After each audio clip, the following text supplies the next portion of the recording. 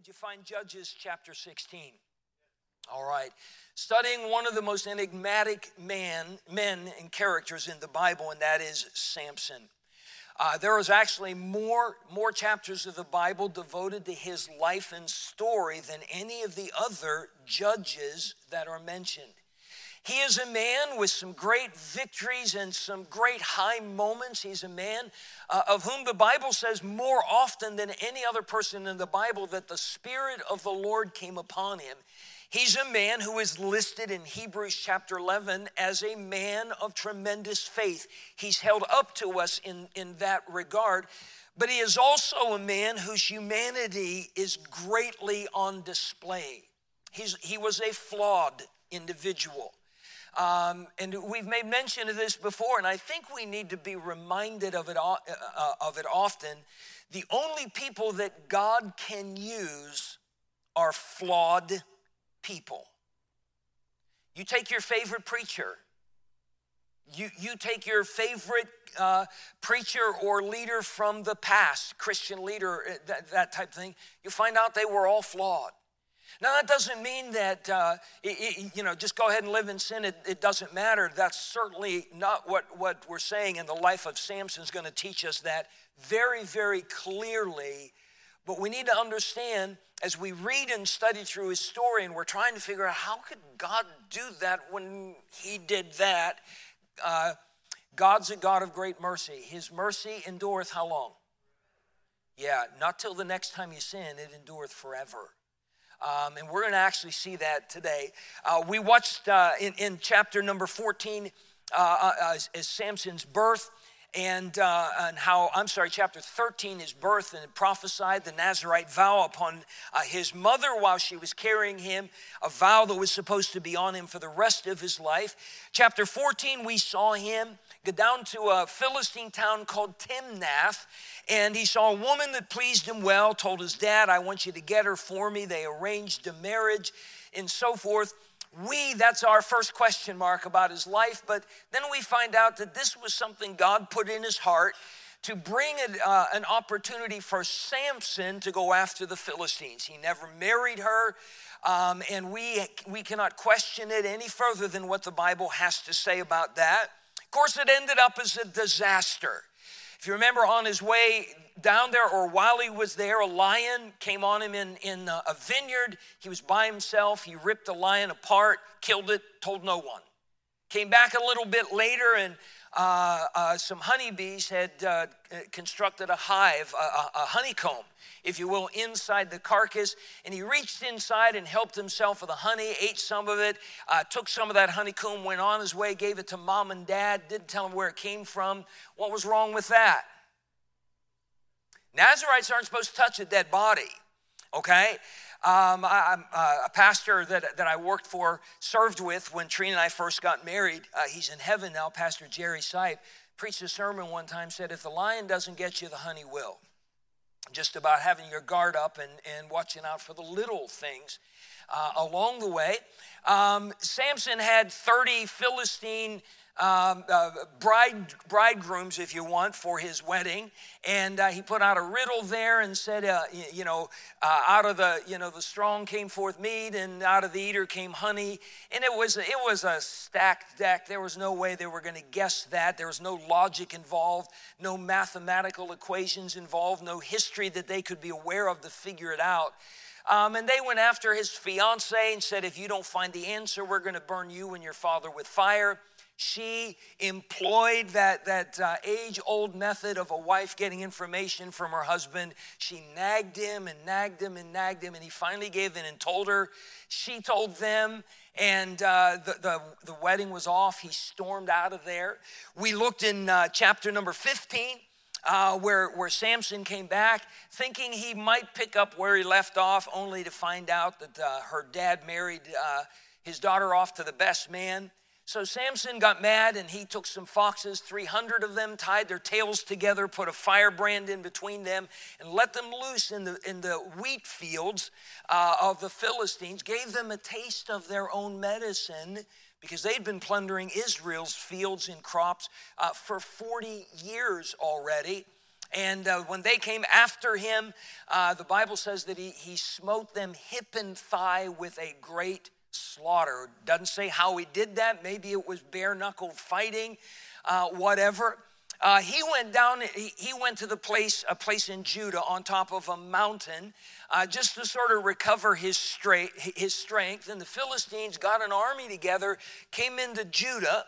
I'm trying to repeat things and remind us of things because we weren't here last week on this. The Philistines wanted him. He was a wanted man. He had done great damage to them that they would spend the next year or more recovering from financially. The men of Judah, rather than standing with Samson and siding with this man that God was raising up on their behalf, they took the coward's way out.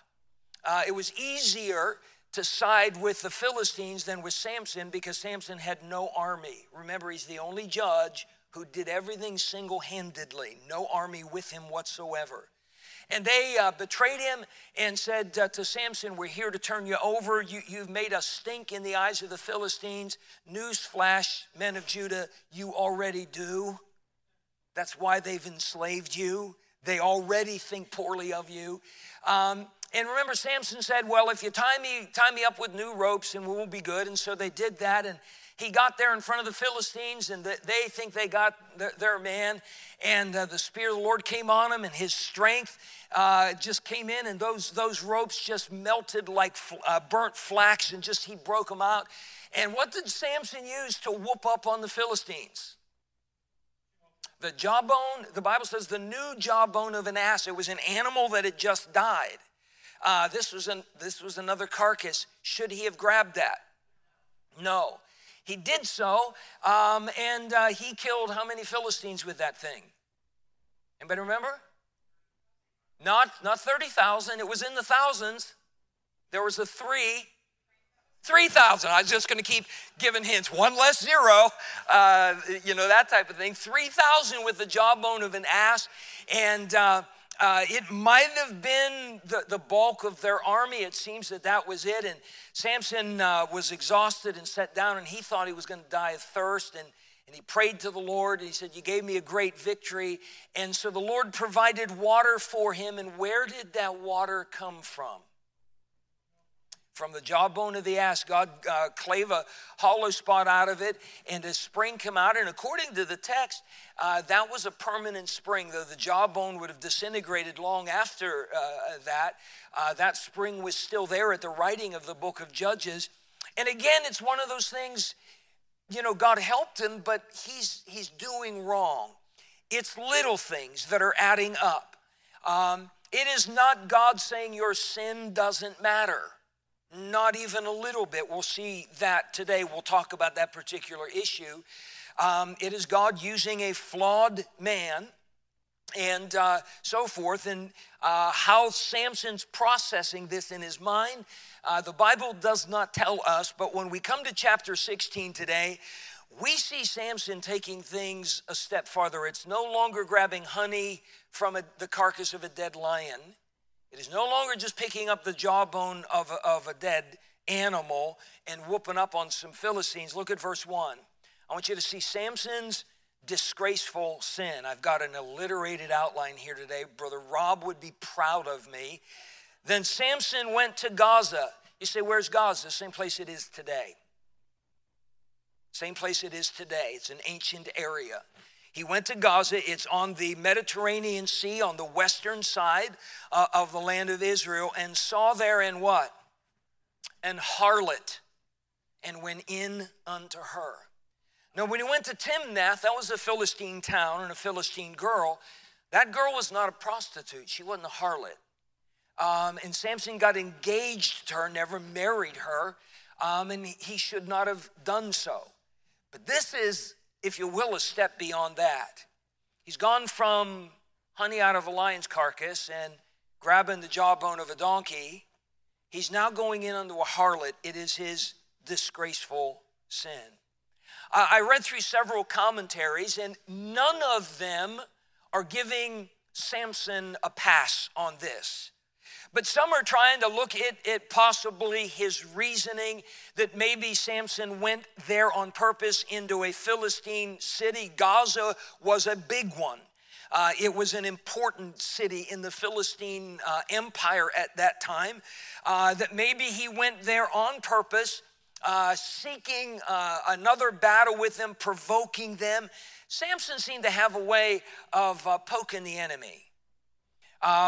I get to live with 4 of my grandchildren. And right now, Wesley is innocent of any crimes whatsoever. He's, 3 months old, that type of thing. But I've got Nathan and Gwen, the twins that are there. And Nathan is, he's a very intelligent little guy, but he's a little on the high-strung side of things in life. Gwenny is very methodical. She's a people watcher type thing. She has figured out exactly where Nathan's buttons are. And she knows how to push them, and she knows how often that she needs to push them for Nathan to just go ballistic. Anybody have a child like that? Okay. I did. I won't tell you her name because Sarah gets mad if I would say anything like that. We've all, how many were that person? Dave, a couple folks. Donna, I am stunned. Absolutely. Did you just tell the pastor to shut up? Y'all might want to move before the lightning falls. She's my older sister. We tease each other like that. You say, what was that, Pastor? That was revenge. Samson, I think Samson was a button pusher. Samson, that's what the whole thing in Timnath was with that situation, riling up the Philistines so he has an opportunity. Remember, the Bible said he was going to begin to deliver Israel from the Philistines. It did not say he was going to deliver them. He would begin that process for them. Some have said that that's what's going on in here, but I'm sorry, that just doesn't really justify the whole idea of going into a harlot. Some have said, well, this is similar to the spies that went into Jericho. Remember, Joshua sent 2 men in to spy out the city, and they went into the house of Rahab, and what was her occupation? She was a harlot, but it does not say that they were there to commit sin with her or that they did so. What we find out is by the end of their time there, Rahab gave a profession of faith in the one true God, the God of Israel. And she got converted, joined the nation of Israel, helped those spies, and she's in the lineage of the Lord Jesus Christ, according to Matthew chapter number 1. Samson, he didn't go in there to spy out the land. Verse number 3, notice what it says, and Samson lay till midnight. Samson committed sin here, committed a gross sin of immorality with this woman. There's no justification of that sin for anybody, especially for a man under a Nazirite vow. His entire life was supposed to be devoted to the Lord.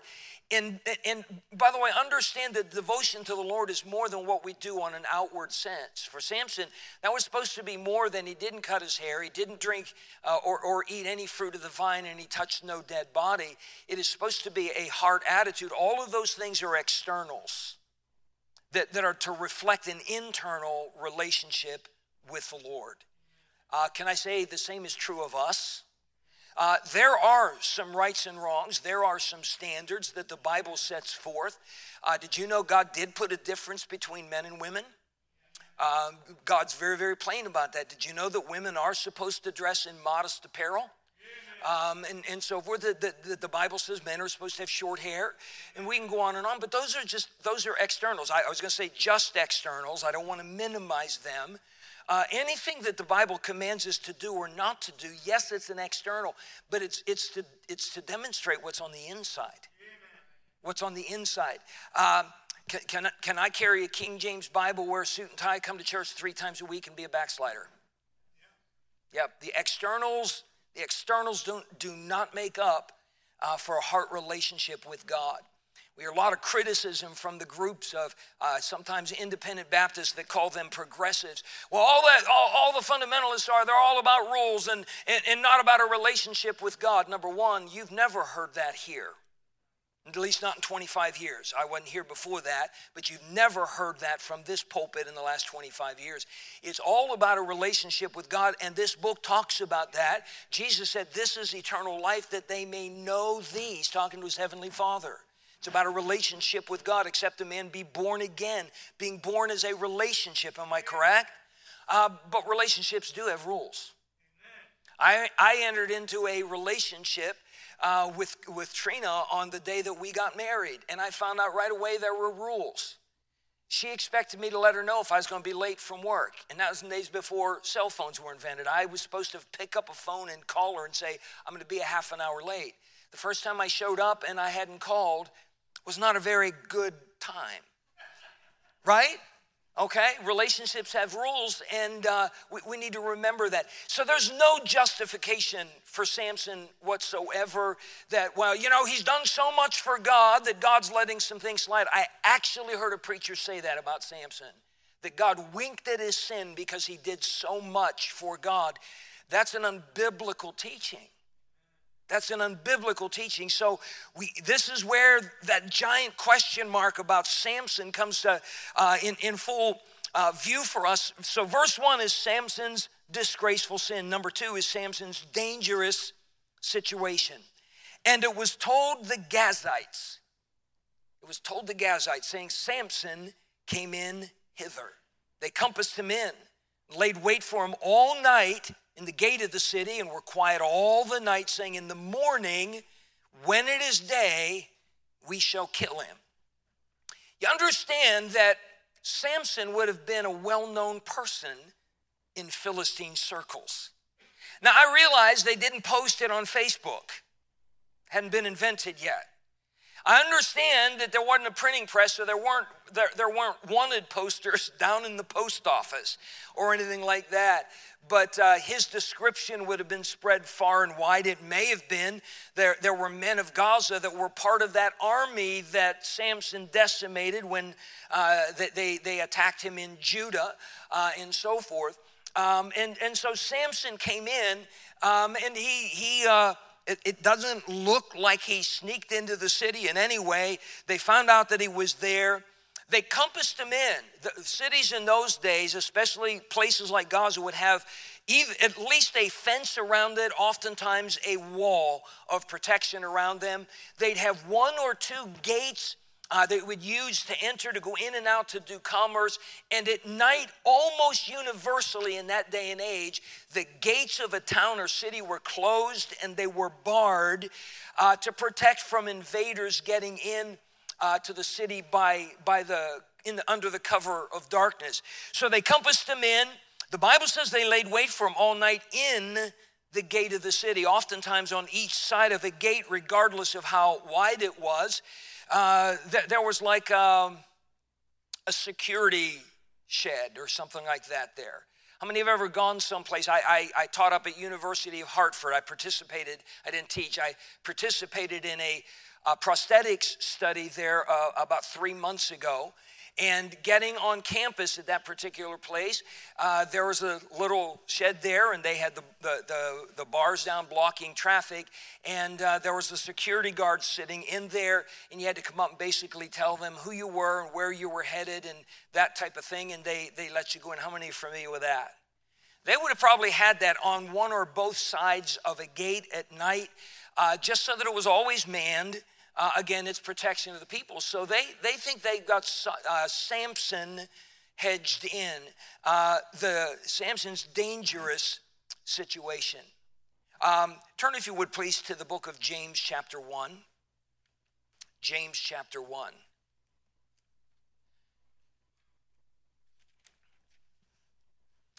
And look at verse 13, please. Let no man say when he is tempted, I am tempted of God, for God cannot be tempted with evil, neither tempteth he any man. God will never entice you to do wrong. Okay, that's what he's saying, because he's a good God. He would never do that to us. But every man is tempted when he is drawn away of his own lust and enticed. Anybody here never get tempted to do wrong?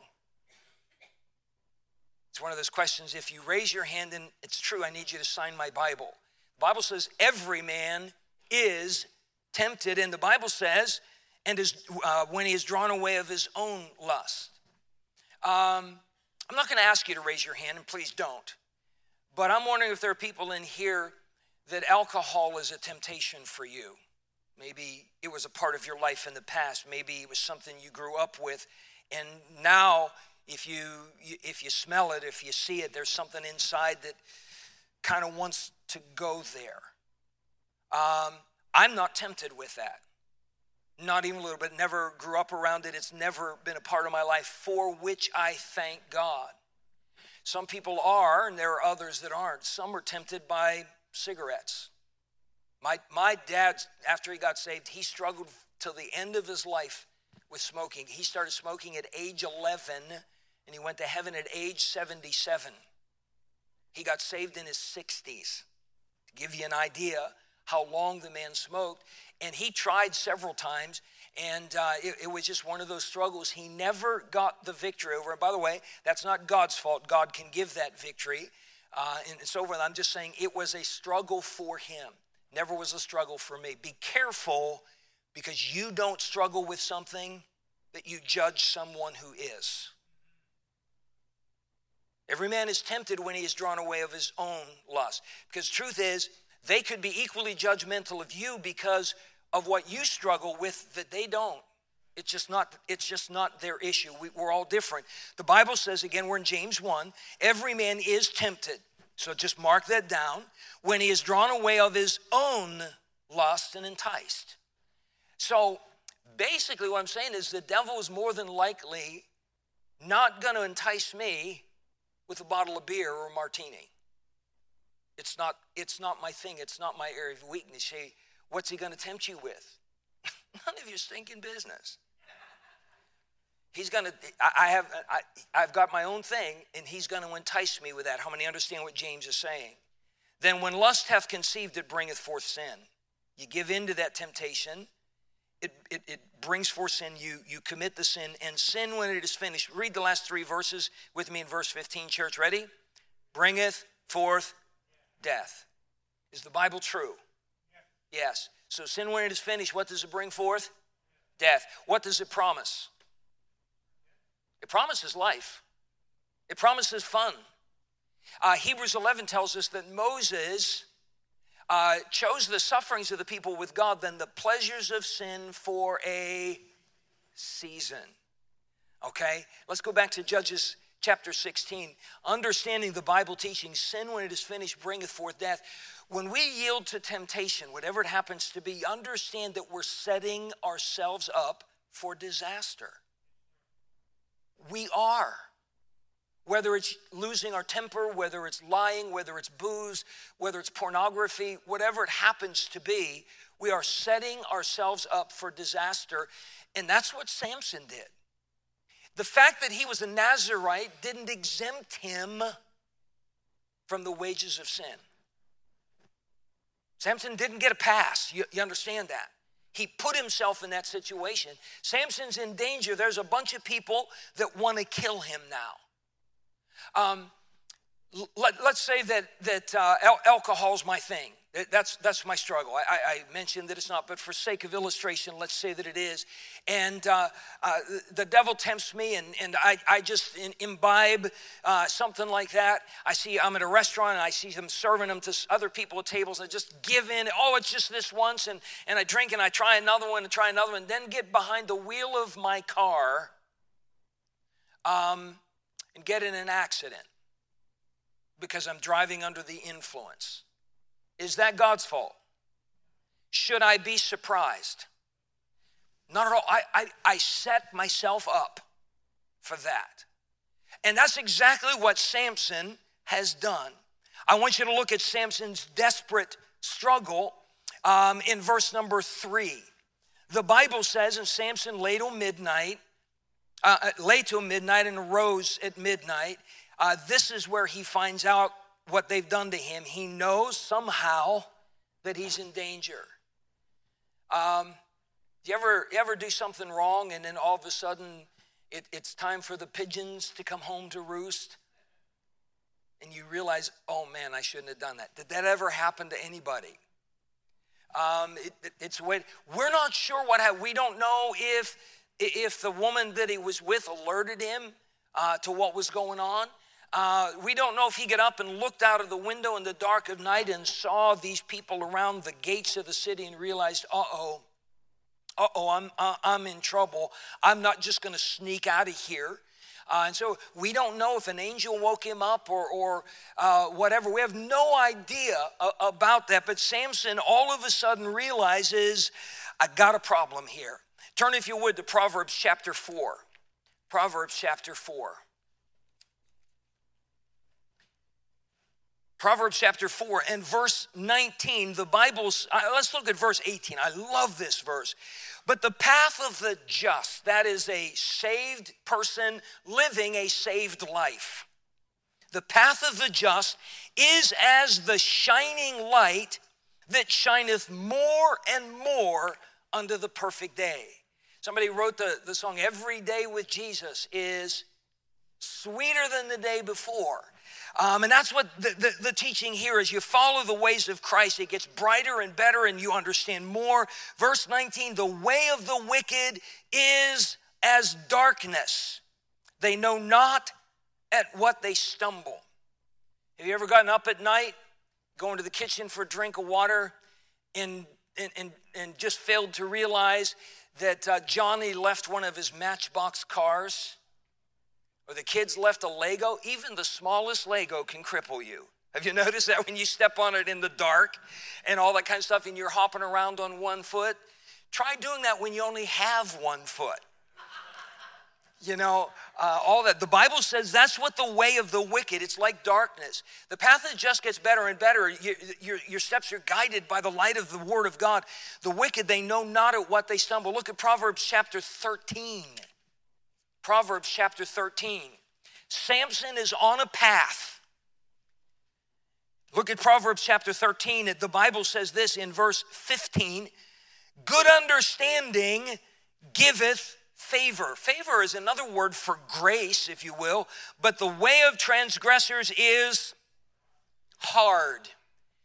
Would Samson have been in peril if he had done right? No. Now, there still could have been war, but it wouldn't have been because he was being stupid and sinful. The way of transgressors is hard. One more verse, Jeremiah. How many are reading the Bible through in that schedule? How many are doing it? We're in Jeremiah now. I am having more fun with that this year and so forth. I'm on my second journal of notes that I'm taking from it. Jeremiah chapter 2, we would have read this just a few days ago. Look, if you would, this is Jeremiah's sermon to the people of Judah. In verse 19, he says, this is to God's people now, thine own wickedness shall correct thee, and thy backslidings shall reprove thee. Know therefore and see that it is an evil thing and bitter that thou hast forsaken the Lord thy God, and that my fear is not in thee, saith the Lord God of hosts. So, if you will, follow the progression here.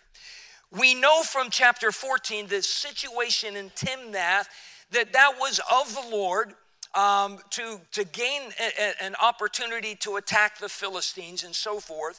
We don't necessarily understand all of that, but we just trust what the Bible says. But we know that the lion and getting the honey out of it was a violation of the Nazirite vow, correct? In human thinking, not Bible thinking, human thinking, what's worse? Honey out of a dead animal's carcass, or immorality? Immorality. That's not God's view. Not God's view. But it's a little thing. By the way, he got away with it. Got away with it. The only thing that bad happened was his stupid riddle. And that wouldn't have happened if he hadn't had the stupid riddle. But again, it was looking for an opportunity against the Philistines. The next thing you know, he's in war and there's a carcass of a dead ass. And the Bible says he grabbed this new jawbone. It's covered with slime and who knows what else. And is that right or wrong for him? It's wrong for him, and he kills 3,000 Philistines. Well, that turned out well, didn't it? Do you understand he hadn't gotten struck by lightning yet? Now all of a sudden, we got Samson going into a harlot, laying with her till midnight. He's gone from honey, from an animal carcass, to immorality. Sin will take you farther than you want to go. It'll keep you longer than you want to stay, and it'll cost you far more than you want to pay. We have no idea if Samson had fooled and deceived himself into thinking, look, I know I wasn't supposed to pick up the jawbone, but God let it slide. And I still had supernatural strength from the Lord, and 3,000 Philistines died. It's not that big a deal. We don't know if he reasoned like that, but beware, because we often do, don't we? We often do. I tell parents of young children all the time, consistency in your discipline is vital. Because if they get away with it one time, they will try it again because I got away with it before. And if all they got this time was a scolding, and last time they got spanked, the third time comes along, well, all I got was yelled at. I might get spanked, but I might get yelled at. You've planted a pattern in their lives. There needs to be this understanding. Sin is wrong whether you get caught or not. Sin is wrong whether you're in trouble or not. Sin is wrong whether lightning falls or not. And Samson's in a place where he's gotten away with it seems like a couple of times. And now all of a sudden he's down there in Gaza with this harlot, and he's got a big problem on his hand. Now we need to stop there.